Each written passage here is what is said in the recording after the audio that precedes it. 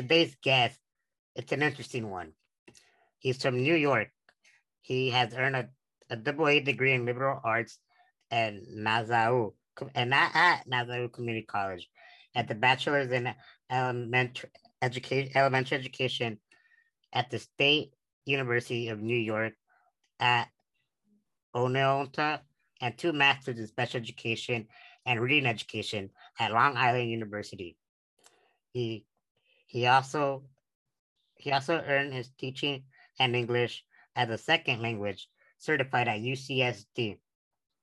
He is the CEO and founder of Responsibilities Inc., which we'll be talking more into further details today, which is an international educational nonprofit organization working in the United States, Mexico, and Nicaragua. He started his job 40 years ago and is he's also an adjunct professor at Southwestern College, taking English and college reading. Fun fact about our guest, he has not been to New York in 40 years. Please welcome David Lynch. Thank you. I'm glad to be here. Now, I gotta ask, when you sent me fun facts about you, you said you haven't been to New York in 40 years. Tell me, is that true? No, that information, that's incorrect. I said I haven't, I moved from New York 40 years ago, but I still have my New York accent. New York accent. Now, I always hear off of social media this New York dad, the way he says coffee. Coffee. Yeah, exactly how you say it. So when was the last time you still go to New York? I'm assuming here and there. Yes, I was raised in New York and I left New York 40 years ago. I'm 68, almost 69 years of age. And my plan was to go to live in Tijuana, Mexico for a year, only 1 year. I was a tenured teacher, special education in New York. And I was going to go back to that special education teaching job, but I was just going to do this 1 year of volunteer work, working with kids that lived in a garbage dump in 7 miles south of the border in Tijuana. And I stayed. I ended up, they ended up each year for the first 2 years, I asked for a leave of absence. Then I asked for a second leave of absence. And then I asked for a third leave of absence. And on the third leave of absence, they said yes, but that would be it. Either I returned or I resigned. And I remember when I got that letter, and in June of 1985, that I answered it immediately, even though I had a year. I had a year to answer it. I could have waited. I answered it immediately and said, I'm going to resign now. Because also they had a permanent sub in my position at the school who wanted my job. So I resigned, knowing that I wouldn't go back. And the rest is history. What was your motive? What was your motive? You know, you said the third time you sent the letter and you responded immediately. What tell you, my job at New York is done, it's time to start a new chapter here in Tijuana? You know, the first year that I was there, and the year passed by so quickly that I just felt like I was getting my feet on the ground, literally. And I was just beginning to learn Spanish, literally, just beginning. So I just felt this, I was just getting started, that I wanted to like continue, at least for a second year. Because I really did. I feel like I was just getting my feet on the ground. Like with any teaching job, your first one, you're experimenting with what you're doing. So then it became the second one. And literally at the end of that second year, well, one of the things that happened, I had 65 students, by the way, that were coming to my school at the end of the second year. And the school was located in what they called the old garbage dump. It was Colonia Panamericano. And it literally was the old garbage dump. It was a landfill. And there were about 35 families that lived in it at that time. And this is going back, this is 1983, 1984. I had 65 students. We had built a one-room classroom building, schoolhouse there. And at the end of my second year, one of my students came knocking on my door, literally, with a brown paper bag and some clothes in the bag, and said, "Can I stay with you?" And I was like, "What's this about?" And he said his mother wasn't able to take care of him, and he was 10 years old. And I said, "Well, let's go find your mother, and let me ask her what this is about." So I did. I found her, and she said she just at that time in her life, she couldn't take care of her son. And could I? And I said, "I can do it for the summer." Okay. Now, this is in at the end of my second year. And he left when he got married. So figure out how long that was. That was many years later. So the idea of him staying for the summer just lasted. He wasn't legally adopted, but I call him my son.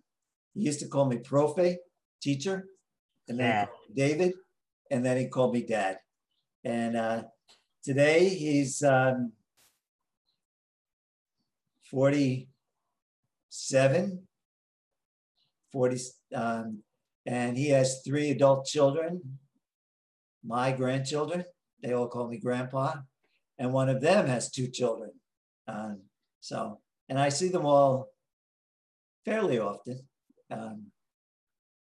Not at these times because of COVID, but I do see them often. Yeah. So that was one of those reasons back in 1985 when I was at the end of the second year saying that I wasn't going to go back, that I wanted to continue my work in Mexico. So anyway. And you mentioned that this was like a summer project, and now I'm assuming it's a full-time right now. Oh, yes. In my first 3 years, 1980, 41 years ago, I went as a summer volunteer. I went for 1 month. That's correct. And then, so that's the summer of 80. The summer of 81, I repeated that. And then in the summer of 82, I did it again. And then it was after the summer of 82 that I moved to Mexico. For that 1 year, I had taken a year's leave of absence. And then I continued on. I had eventually bought a house in Mexico. I guess that was like, can't remember when but I still own it. I still have a house in Mexico. So I lived there myself for 15 years. But I don't live there anymore. I live on this side of the water. So you're in San Diego, San Isidro? Or yeah, San Isidro. That's where I am right now. Yeah. It's easy for you to travel back to check on your schools and locations because the border is right there. Oh yeah, it's simple. Yeah, literally, I can see Tijuana. If I walk outside my house, I see Tijuana, literally, and the border is a mile away.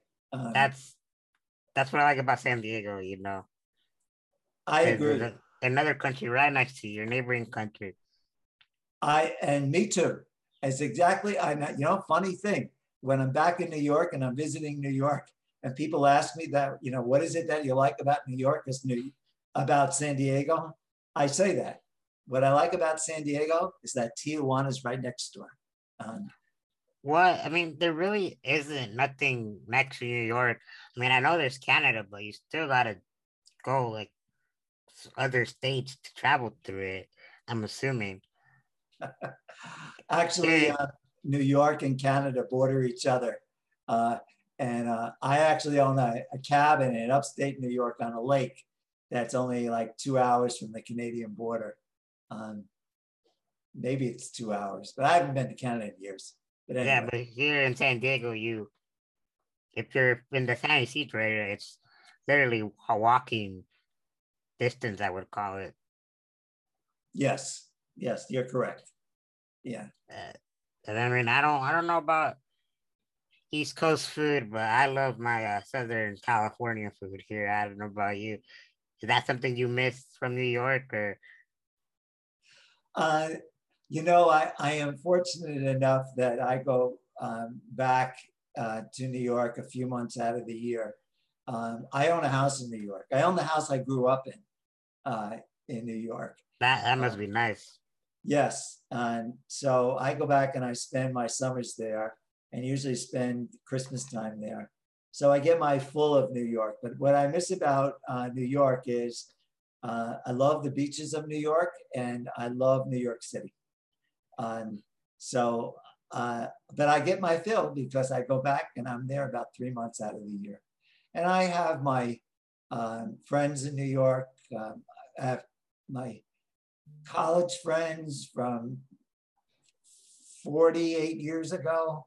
I'm still have that college group of friends that I am very close with. So, and my family. Some of my family is still in or around New York. Yeah. Is it upstate New York where you're from, or? No, no, I'm I'm from outside New York City. I'm from Long Island. Um, Oh, okay, yeah, yeah, yeah, yeah. that's nice.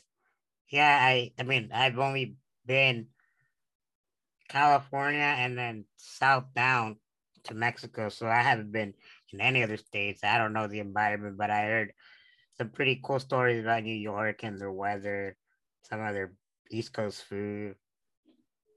Uh-huh. Uh, yes. Well, you can't beat the weather here in San Diego, you Now know, it's 7 degrees, even 60 is cold for us down here. So right? Right. So in New York, they had a really bad winter in New York. And yeah, say that I don't miss that. Yeah. that's a plus for living here in San Diego. Now let's get to the topic of responsibility.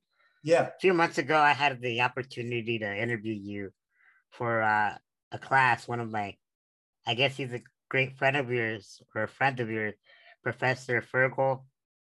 Yes. Yeah, I did a paper on him. Thanks to you, we're able to get the 150 out of 150. And so I learned about responsibilities. But to the people that are just learning about what this program is, do you mind explaining it to them? Like a little summary. Okay. Responsibility has schools for uh, children who live in and around literally city garbage dumps in areas where the government doesn't provide this level of education. So in Tijuana, we are in what they call the old garbage dump. Um, and the government doesn't have preschool kindergarten. So they don't have education for 4 to 6 year olds. Um, so we provide it. We built the school um, and we build a school and then we provide the teachers. We totally fund the school. And in Nicaragua, we did the same thing. We went to Matagalpa, Nicaragua in 2007, and we built a school there for the same population, for kids that worked in a garbage dump. And that school has really grown. We started out with this idea in Nicaragua that we would build a preschool kindergarten there. And we now totally support preschool through high school. No, preschool through ninth grade. Yeah, that's equivalent to high school here. Yeah. It's like the first year. Yeah. So la secundaria, like junior high school, I guess. Yeah. So that's what we do. And then here in the United States, we provide lectures, as guest speakers in schools from kindergarten through college on life in third world countries. And we do invite students to come to our schools, which was a big part of our program at one time here in Tijuana, for schools to come down, to bring their students down. But due to various situations and insurance reasons, that schools couldn't do that anymore, bring their students across the border. So kind of died down. But anyway, that's what we do. So we build the school, we provide, and then we continue to run the school. We don't just build the school and leave. We run it, we fund it totally. Now, I did a little bit of research, and I found out that you had your own play here in school in, I want to say, Carlsbad. Say that again?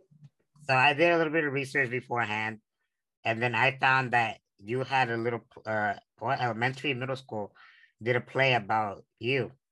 Oh yeah, yeah, that's correct. That's right. That's right. In your area, yeah. Yeah. That's right. Yes, I think they called it Armando and the Blue Tarp School. It was the name of the book. There's a book written about my work. Let me see if I have it right here. That's right. So what an honor that is for me. You know what? That happened twice.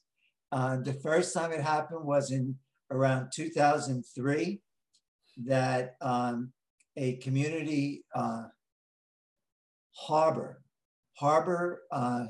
community college up around in the LA area, that school, I guess it's like theater department wrote a musical play about my work in 2003.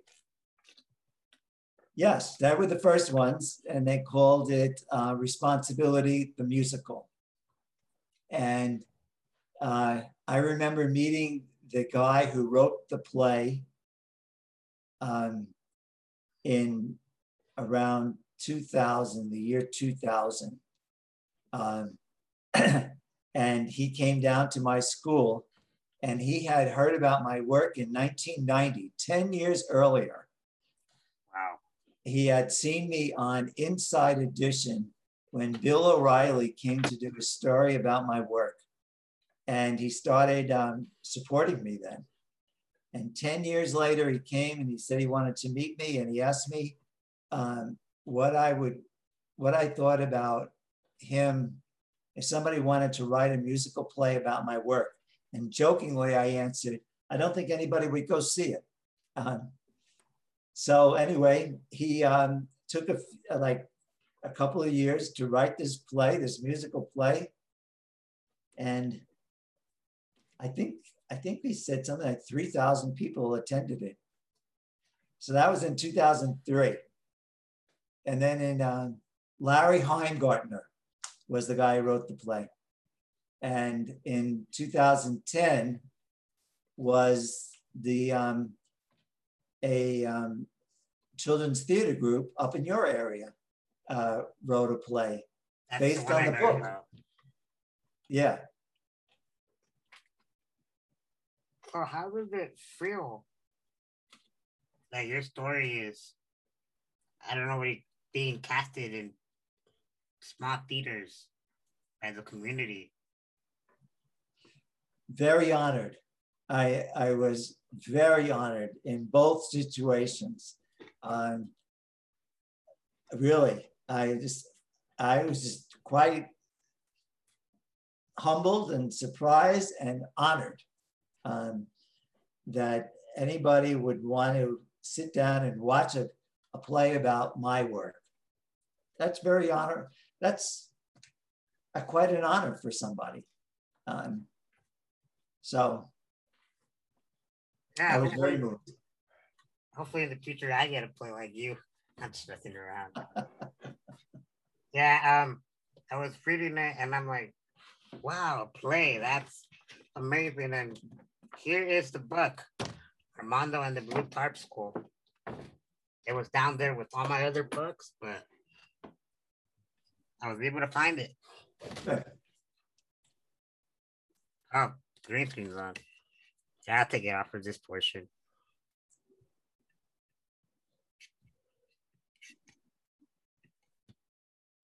Here's the book. There you go. Yeah, I read it a couple times. It helped me understand more about the program that you do. Uh-huh. That's really awesome that someone did a play, or two people, two communities came together and honored you. Yes. And from the first play, the one that was written in 2002, from that, that's who built our school in Tijuana, the one that we have today. One person who saw the play invited a group of people, of Rotarians in the area, to come and said, you have to come and see this play. And somebody, a Rotarian, saw it, and then he invited his company to come down and see my work. And they came out from New Jersey to see what I was doing. And then they are the ones who built the present day school that I have in Tijuana. That's amazing. Yes, it just, what do you call that? It was just like a chain reaction.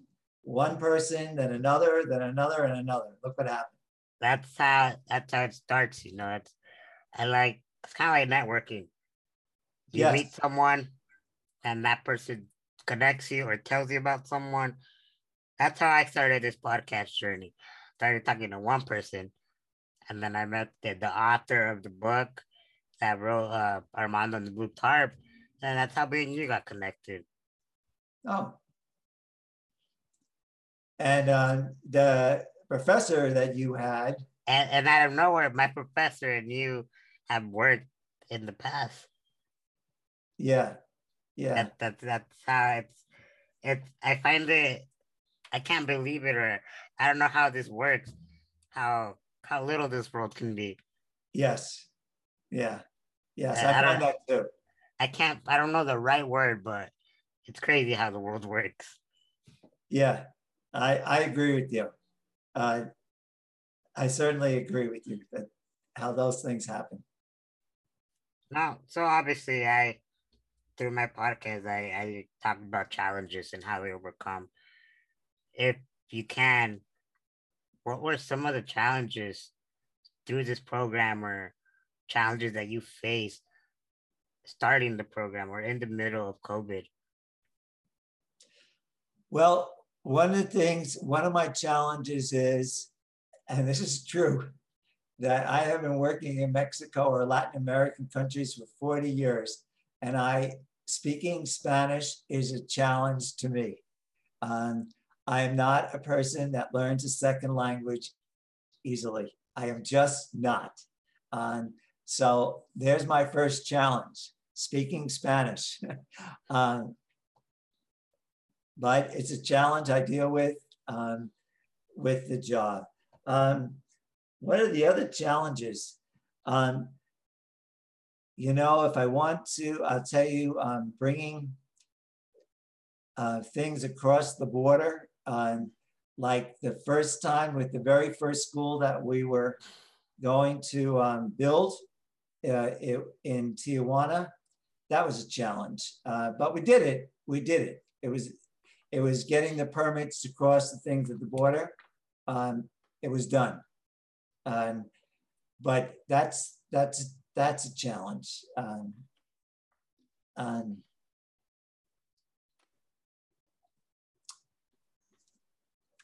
You know, I don't have. That's a good question. You know, it's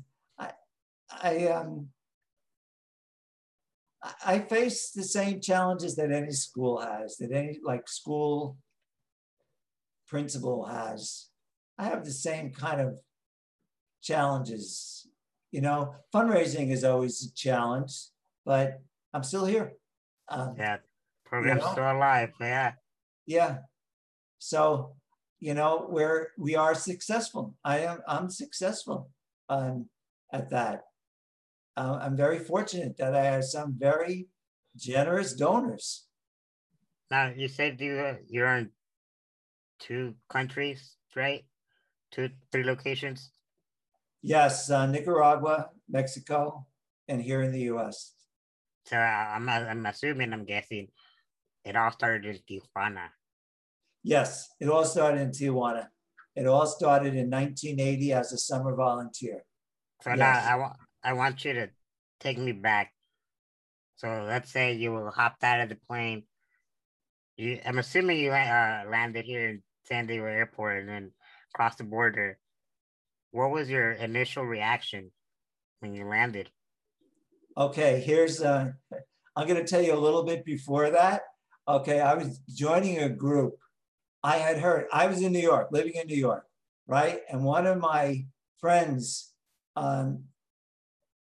like people that I grew up with, had told me that she had this experience of working with Rosemont College, and she went to Tijuana and she stayed in San Ysidro, and they crossed the border every day working with children that lived in a garbage dump. And they joined an organization called Los Niños. And I said to her, well, if that college continues with that program and they accept men, at the time they didn't, it was only for women. Rosemont College was a girls' college at the time. I don't think it is anymore. I think it's co-ed now. Not sure though. So a year later, I got this application, and like I rarely saw this person. But I got this application and I contacted them and I went for the interview. And meanwhile, during this process, I moved. So after I had gone from the interview, I never heard from the college again, or the person running their summer programs.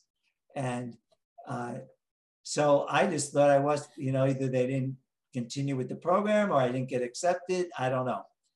But on Father's Day of 1980, I got a phone call from them, and they're from the new director of the summer program that was going to Tijuana, wanting to know my flight plans, the time that I was arriving at the airport on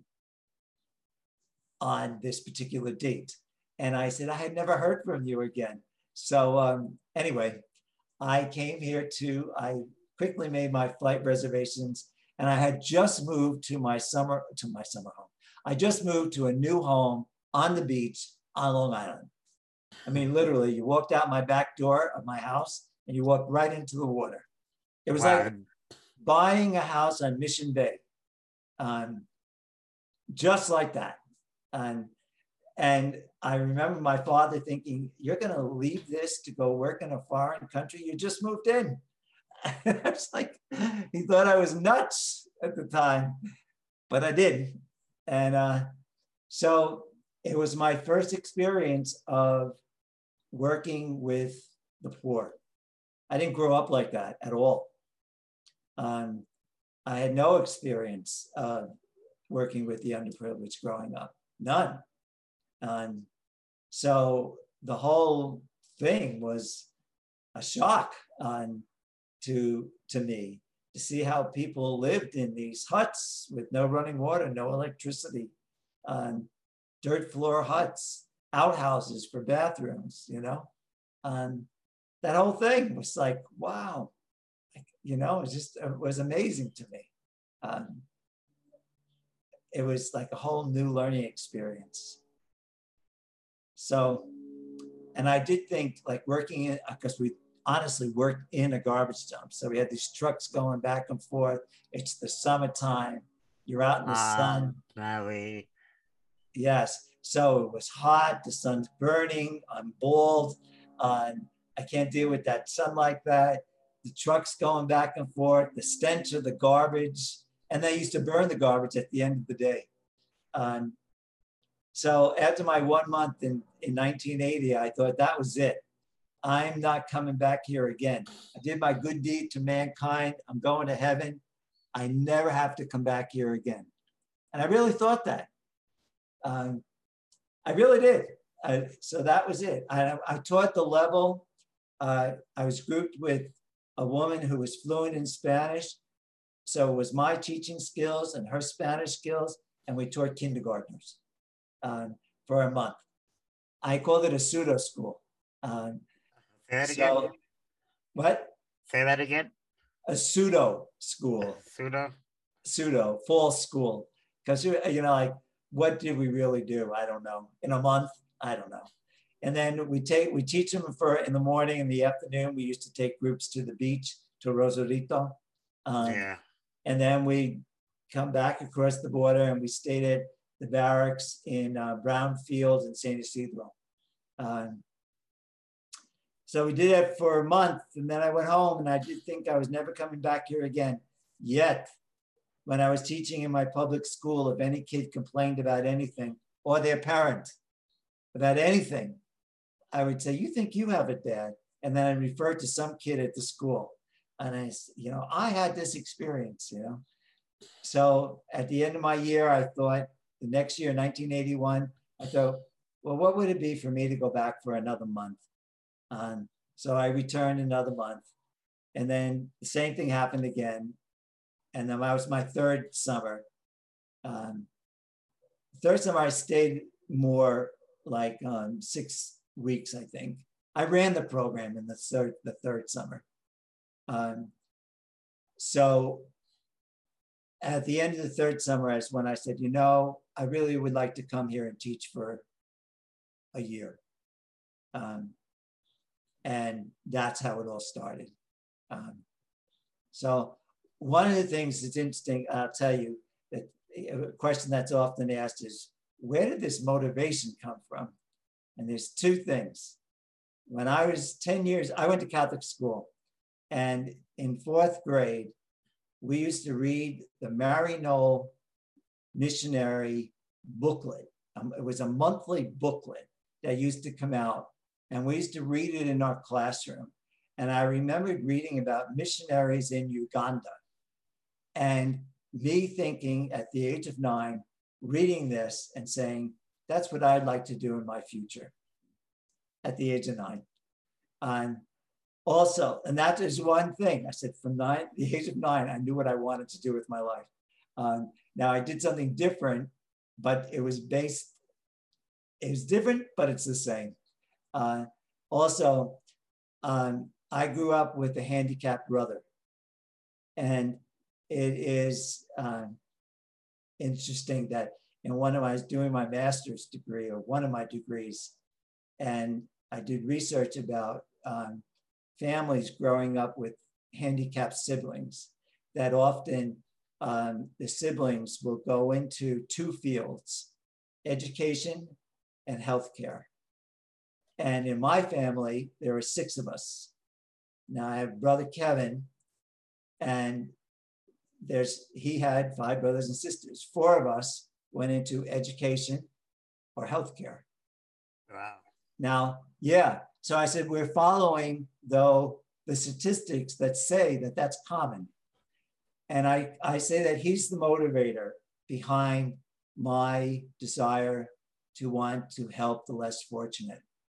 He was unable to speak clearly. He was unable to read or write. And as an adult, I would say that he had the mental capacity of 10-year-old, 11-year-old, but he drove. he had a car, he had a driver's license, and he had a full-time job all his life. He passed away 5 years ago of leukemia. And anyway, so I give him the credit. I say that my brother Kevin really was the motivation for me to start this type of work. He was. And to this day, I still say that. So I always ask my guests who are something you look up to. And from listening to what you're saying, your brother Kevin, am I correct? Yes. Was your motivator, your mentor, your inspiration to what you started? Yes. Yes, he was. And I don't think that he realized that when he was alive. And he supported my work by collecting cans, recyclable cans, and aluminum cans, like soda cans and plastic bottles. And started out with, he did it at work, that he had people like separate them into like separate bags so that he would go and recycle them. And it kind of started growing. The neighbors started bringing huge bags of recyclables to the house, and then he recycled them. And then with the money that he made from that, he used to send that as a donation to my work. And he did it for 30 years, 35 years. Simple to help out, whether it's a can a day or a bigger amount throughout the year. Wow, that even inspired me to do something. Yeah. Yeah. So, So, go ahead. No, that's it. That's yes. So he's the motivation behind me having this desire to want to work with the less fortunate. So I started out as a special education teacher, which he was 100% the reason why I did that. And then I just went down a different path. And it's interesting that I chose to work with this type of the poverty-stricken people working in garbage dumps. I didn't know poverty at all when I was growing up. Believe me, not even close to this. But it's became my life's work. Now, it was the first time we talked, you mentioned that some of these kids would either go to school in the morning and work in the afternoon, or the other way around. Tell us how that looks like, or how was that? Okay, in Nicaragua, when we started our school in Nicaragua, well, and also in Tijuana years ago when I first started school in Tijuana. Also, the kids used to work, and when I used to drive into the garbage dump, Colonia Panamericano, I used to drive in, and I used to make a circle around, like follow the street, and it was a circle, and I used to honk my horn, and that would alarm them to know that I had arrived. And then that also would give them, say, okay, I go to school in an hour from now or 2 hours from now or whatever. So many of those kids came from working in the garbage dump then to the class. In Nicaragua, when we started our school, we first started with a kindergarten.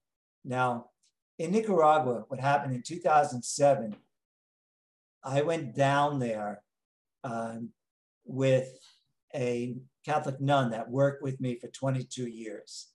And what happened was that I had a coworker of like 24 years. Her name was Cristina Marceli La Rosa. And she used to come and stay with me for the summers. And we were best friends. And the two of us, me and Christina, had traveled around Latin America looking for a new place for responsibility to start a new project. But we never did it.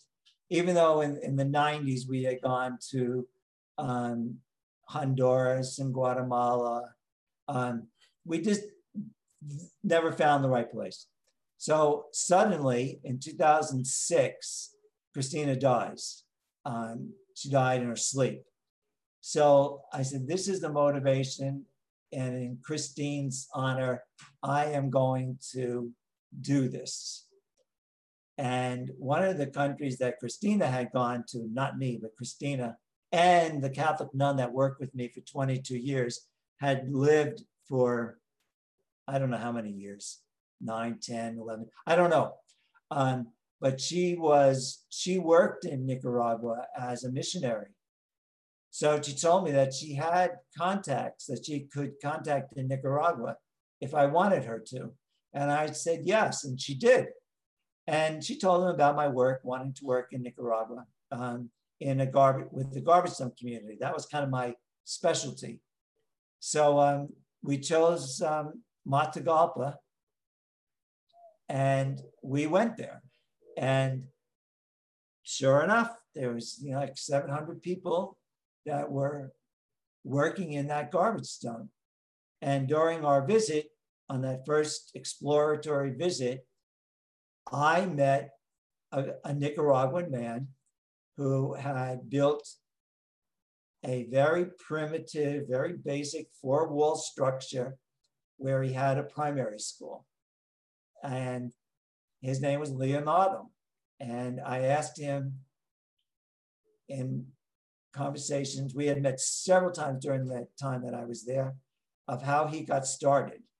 And he said that he was told about the people that had worked in the kids that had worked in the garbage dump, and that they didn't go to school, and that he walked there. He was going to college at the time, a university that's in the city of Matagalpa. And he walked out to the garbage dump, which is miles. He probably hitchhiked. And when he got out there, he saw it for himself that there were all these kids, hundreds of kids working in the garbage dump. And then he said, the following day I returned with a blue tarp, and I set it on the ground, and I started teaching school. And I said to him, you know, it was meant to be that you and I met, because the way that we both started teaching is the exact same way. I said, even though we're in different countries and I'm different generations, we both started teaching in a garbage dump on a blue tarp. So I said, you and I, as in the book, Armando and the Blue Tarp School, I said, if you and I would have worked together, what would you want me to do? And he said, build a kindergarten. And I said, that's our specialty. Okay, we'll do it. So I said that what we'll have to do is first run it, see if there's an interest in the community of sending kids that age to school, 4 and 5 year olds, 4, 5, 6 year olds. And there was. So anyway, we built the school. And then the first year we ran it as a kindergarten.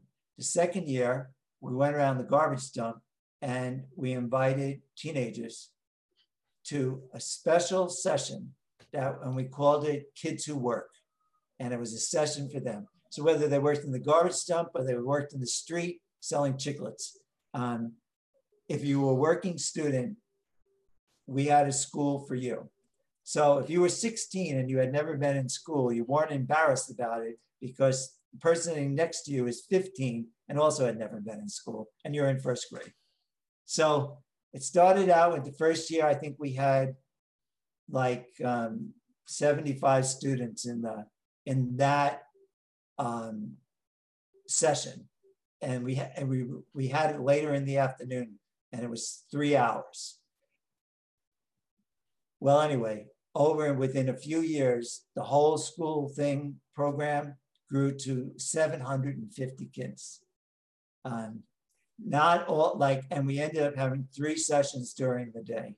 And our kindergarten was a kindergarten, in the first session in the morning, but then in the afternoon, it was for those kids who worked. And it got so crowded that we had to have 3 sessions during the day to maintain everybody. So now we're down to 2 sessions and we have about 600 students that attend. that school. And there's 14 teachers there. And many of them work double sessions. Also, many, well, I don't really know how many it is, but we'll work a session in a public school and then they come to our session. And it's either or. They work a morning session in a public school, afternoon in ours, or reverse. Or, so, and the director of that school is Liam Harlan, the guy that I met in 2007. One thing that I learned throughout this whole process of the interview is you don't really know what you're getting, what the outcome is going to be, whether it's good or bad, if you don't put yourself out there. Like you said at the beginning, you were at New York and you weren't sure if you wanted to come down. And then look at you now, 40, 41 years later, you started this nonprofit organization, making some of these kids a better life, feeling good. Yes, and if we look at over the years, I think when we count up to it, is that we've had about 25,000 students over those 40 years. And I, on occasion, run into them. Now in Nicaragua, we've had this other phenomenal thing. We had a student a couple of years ago where the director saw his natural talents and he participated in a national, what I'll call like a Jeopardy program. You know, the TV program, yeah. Jeopardy, like that. And he came in second place in the nation. In the nation. In the nation of Nicaragua. And he was a working student. So I said, that is absolutely amazing. But it was his teacher telling the director, and then the director pursuing it. Says he should be put into this contest. And look what happens to him. That's what I say. You don't know what you're going to get if you don't put yourself out there or take the big leap or risk. Yes. That's what I did with this. I wasn't sure if I wanted to do this whole podcast on YouTube. So I took a big leap and I'm getting to know these amazing stories from amazing people, how they started. Yeah. That is awesome. At national level at Nicaragua, that must feel nice. Yeah. I don't, today I don't know what happened. That student moved to the capital of Nicaragua, and we don't know what happened to him today, but he graduated from our school. We had another girl, the same thing. She, her teacher saw her abilities in poetry writing. And she came in second and presented her work into a state competition. And this girl was a garbage dump picker. And she came in first place in the nation, not in the nation, in her state competition. They don't have that competition in the nation. So, but she won. And isn't that amazing? It's this amazing. Girl picks garbage in the morning and she wins a poetry competition in the afternoon. Sometimes it's the right person that helps you discover what you're good at. Yeah, yes. And I give credit for her teachers, building upon, they see that natural ability that you have and building, pursuing you, motivating you to work with it. And then their director pursuing it and then doing the work to, hey, you need to get involved with this. You could do well in this, and him gung-ho and getting them involved. So I had another one. I went to a quinceañera. So this is going back about 11 years ago. And there were 500 people at this quinceañera, 15th birthday in Tijuana. It was downtown Tijuana. And I'm there amongst these 500 people in the city of Tijuana. And this woman comes up to me and she's asked me, she says, in Spanish, she says, Senor, are you Senor David? And I said, yes, I am. And She said to me, "Do you remember me? My name is Antonia." And she says, "I studied with you about 25 years ago." Um, and I'm looking at this woman and I'm trying to think of what did she look like when I had her when she was like 12 years old. And she said to me, "I went on trips with you to San Francisco." She said the San Diego Zoo, Disneyland. And she said, "But what motivated my career were two trips that we took. One was to a restaurant, Giuseppe's. This is in Tijuana. And the other one was to a bakery called Don Pedro's. And I used to do that with the kids, take them on visits to businesses.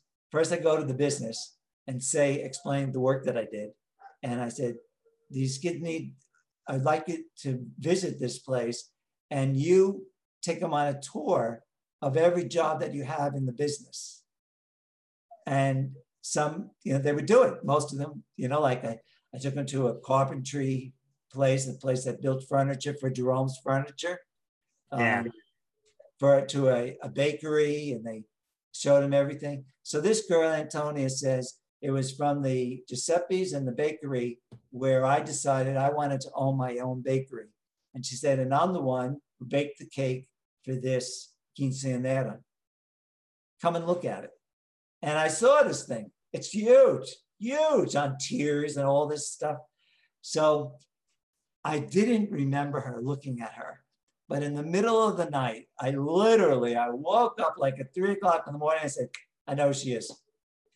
And at 7:00 in the morning, I was on the phone with a neighbor who is Profe Felipe, one of my former students who became a teacher with me.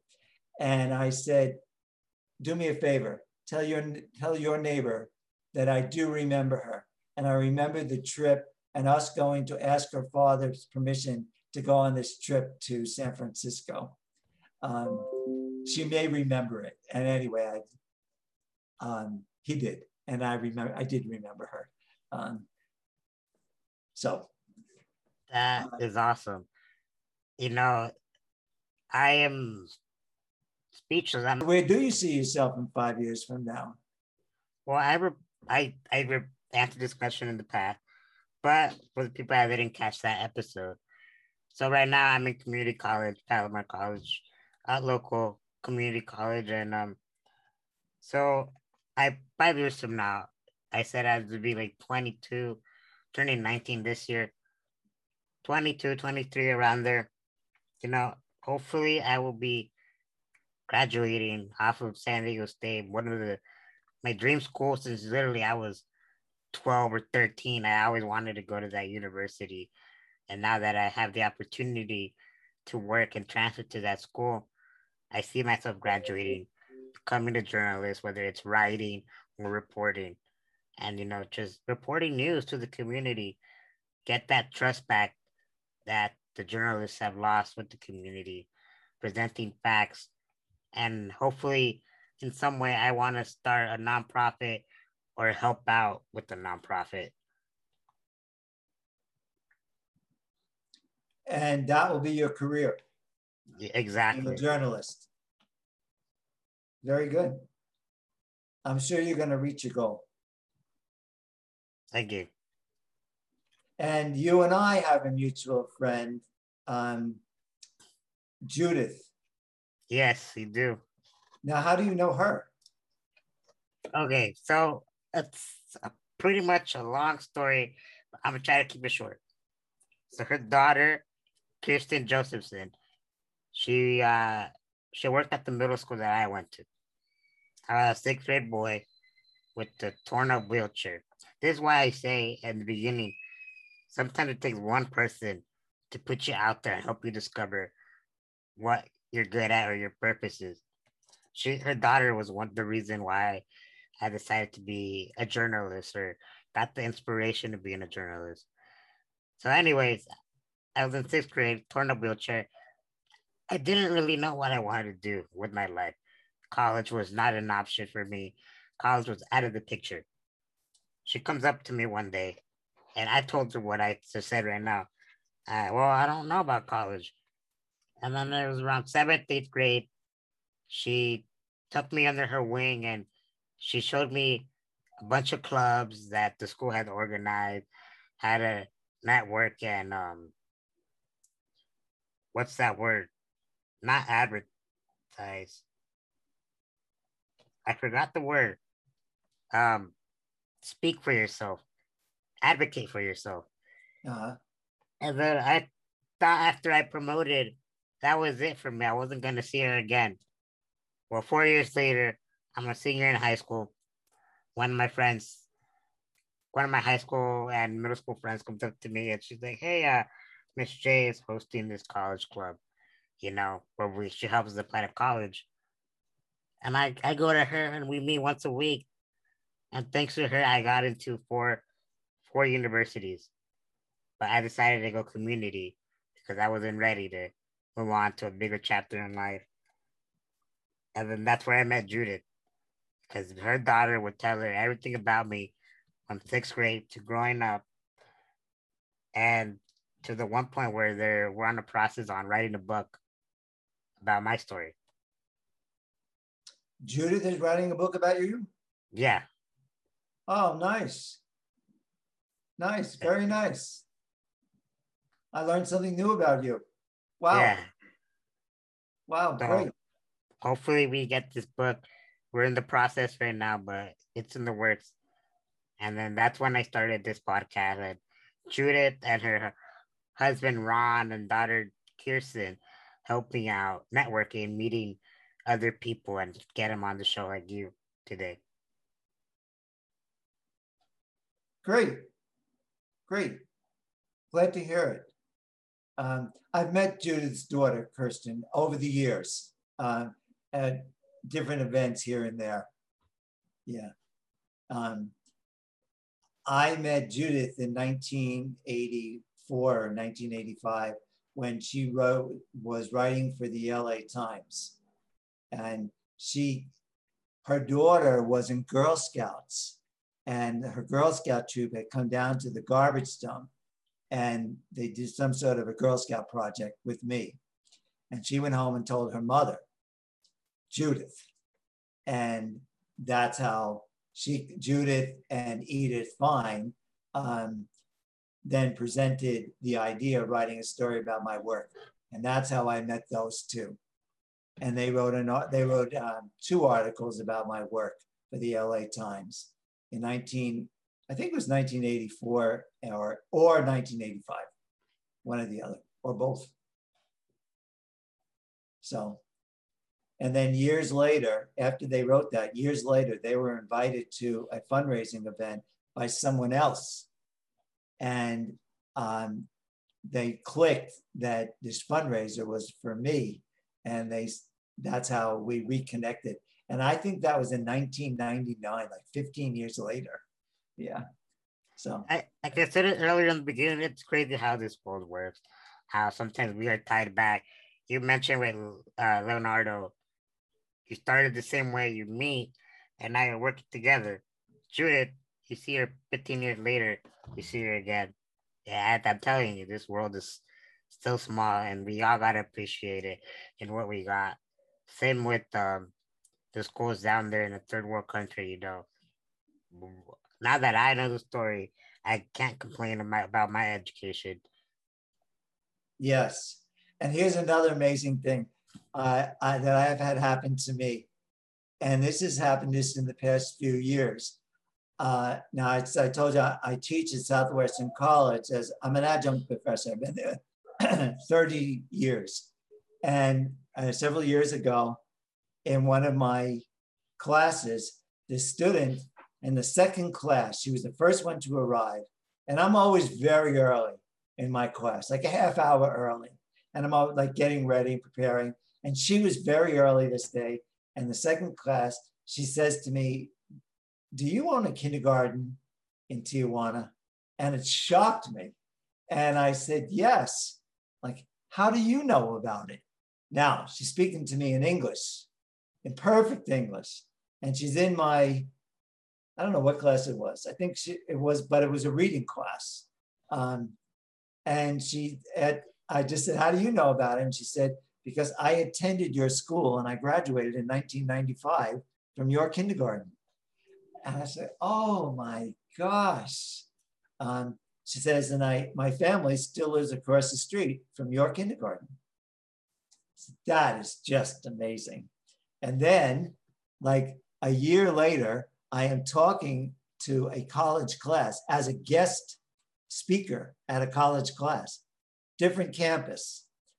And I'm telling this story about how surprised I was to have one of my kindergarten students be in my college class. And a student raises her hand and says to me, I also attended your college class, your kindergarten school. Wow. And I said, oh my gosh. So those things, yeah, I said, oh my, like it just amazed, you're blown away. I like to call those little golden nuggets in life that you're like, wow, I'm really doing an impact. Yeah. Yeah. Yeah, you just don't know. You just don't know what effect you're going to have on people. That the student that happened with has since moved to Texas. In fact, that she emailed me like about 6 months ago, just updating me on what she was doing and asking how I was. And that's how I knew that she had moved to Texas. But her plan is to become a nurse. That's what she wants to do. Whether she's pursuing it or not, I don't know. Yeah. Yeah. But the way, I got into this whole story, like, how is it that you were able to go to school in the United States? Her family is Mexican. They live in a garbage dump, and she said that she was born here. Now, her brothers were not, but she was.